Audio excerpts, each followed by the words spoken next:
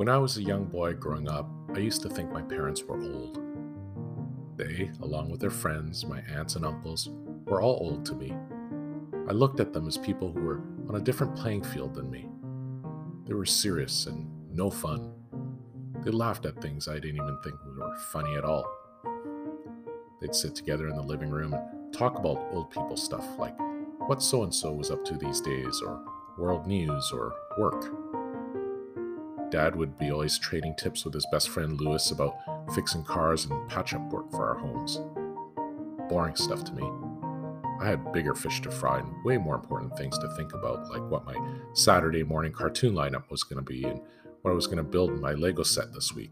A shopping mall? A school, perhaps? A skyscraper? Oh, life's big decisions. Just yesterday, I went out with my good friend Melba. Well, that's not her real name, but I'm sort of guessing that you've figured that out already. I've known Melba for about 12 years now. Went for a nice hike yesterday and ended up in the evening on a patio in a local pub, catching up on our lives and latest aspirations. She coolly reminded me how in a matter of weeks she would be turning 40. I flinched while sipping on my Pinot Grigio and retorted, "How did that happen?" In the 12 years of knowing Melba, I've experienced many fun memories with her. She's been my activity partner in those dozen years, and her quirky sense of humor has always been a welcome bonus to our friendship. We've taken long road trips together, exploring off the beaten path towns and visiting states along the West Coast. We've done so many activities together that I can't help but reflect back on. Snowboarding, hiking, backcountry camping, dining, and tennis. We've watched musicals and attended live hockey games together, cheering on our favorite teams and making silly bets, which I would lose more oftentimes than not. We played basketball together and were part of a ball hockey league, entering into tournaments for several years in a row. Heck, we even tried sandboarding on the Oregon coast once. I'd get the text from Melba, "Hey Jason, what are you up to tomorrow? Wanna try?" It was a friendship that I knew would last the test of time. One built on respect and admiration.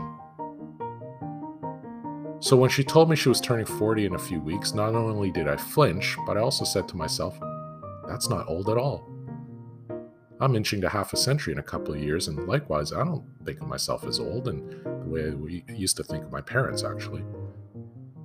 We sat on the patio last night chatting like we did a dozen years ago, and I'm watching her polish off her beef-dipped fries and pint of beer while still managing her slender frame.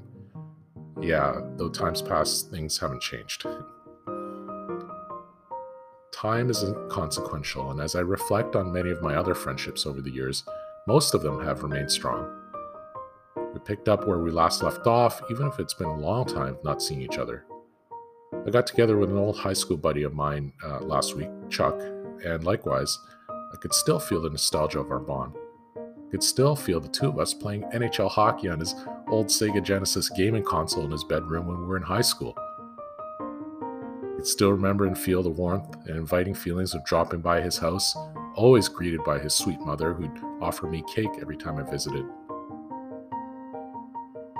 In this last thaw of the pandemic, I look forward with excitement in getting together again with my old friends. They've been an important part of me prior to COVID, and to be honest, I've missed them. And I look forward to catching up with them, reminiscing about our friendships together and how so much time has passed, yet it feels like we were all just in our 20s and 30s again. We don't feel old at all. And in the words of John Bon Jovi, I'm not old, just older.